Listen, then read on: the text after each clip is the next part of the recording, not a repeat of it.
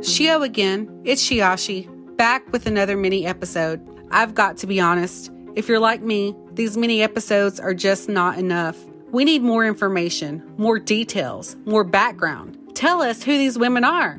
Unfortunately, that's not the reality, and it's certainly not the reality when it comes to missing and murdered Indigenous women, because the information is just not there. The reality is also that the number of missing person photos and posts are absolutely overwhelming. Organizations like Missing and Murdered Indigenous Women USA are vital to this epidemic because they do not falter in their drive for justice and awareness. At We Are Resilient, we really try to do our part, and these mini episodes is our way of bringing life to those missing person photos. The case I'm about to tell you is one that has been posted numerous times in the last few weeks on various social media pages. What makes this one especially difficult is that to this day, this woman remains unidentified. What I'm about to tell you is heartbreaking, but all of these stories are. So bear with me, friends. This one is short, but so important. For over 30 years, Washington State Patrol detectives have been working to identify the remains of a female passenger that died tragically in a vehicle collision in May of 1991. With few clues as to who this woman is, investigators have been reaching out on social media trying to find answers, hoping someone might know who she is. Where is she from? And why hasn't anyone claimed her? We need your help to figure out who is Helen Doe.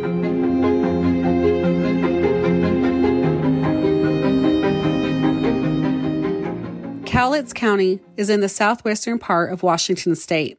Prior to colonization, the Cowlitz tribe was considered to be the largest tribe in the area. The Cowlitz are considered to be the first regional inhabitants to engage in commerce as they traded extensively with other tribes.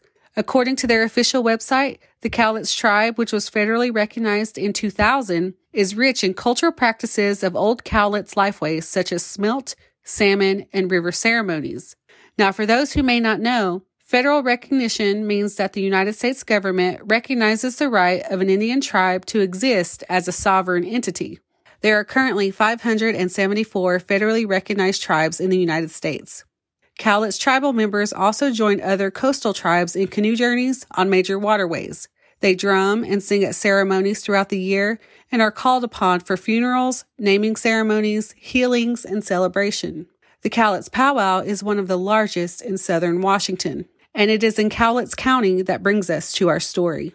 On May 14, 1991, Helen Doe, named after Mount St. Helen, was a passenger in a semi-truck when it rear-ended another semi. The collision, which occurred during the mid-afternoon that day on I-5 near Kalama, Washington, ended in a severe fire, killing both her and the driver. The fire also destroyed all of her belongings. The driver was identified as 26-year-old Lester Dean Harville, who was a long-haul trucker who authorities were able to trace using fuel receipts. He had left Missouri on May 7th, just a week before the fatal accident. Because he was a driver of a trucking company, he was able to be identified. However, it is assumed that Helen Doe was an unauthorized passenger. It is believed that the driver picked her up hitchhiking somewhere between Missouri and Tacoma, Washington. An eyewitness put her at a truck stop, although it did not specifically state which one or where. Eyewitnesses also described Helen Doe as dark-complected, with a long dark ponytail, wearing a black and gray cowboy vest, and wearing a feather earring. She is believed to be of Native American descent. Recently, Washington State Patrol detectives, with the help of the group Lost and Missing in Indian Country and forensic artist Natalie Murray, created an updated sketch using current techniques and skills. Now, we will have these updated sketches posted on our socials. Helen Doe is among the 145 unidentified person cases in Washington state on the National Missing and Unidentified Persons System.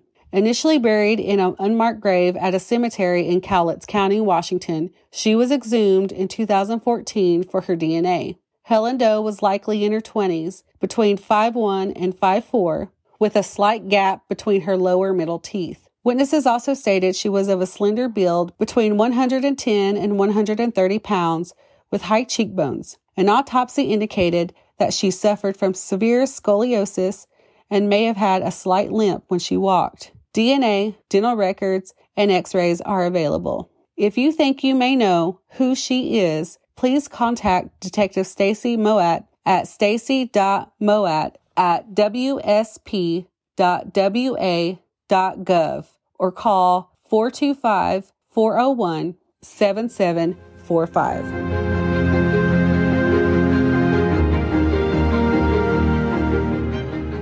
We will be back on February 7th with a brand new full episode. In the meantime, you can follow us on Instagram and Facebook at We Are Resilient Podcast.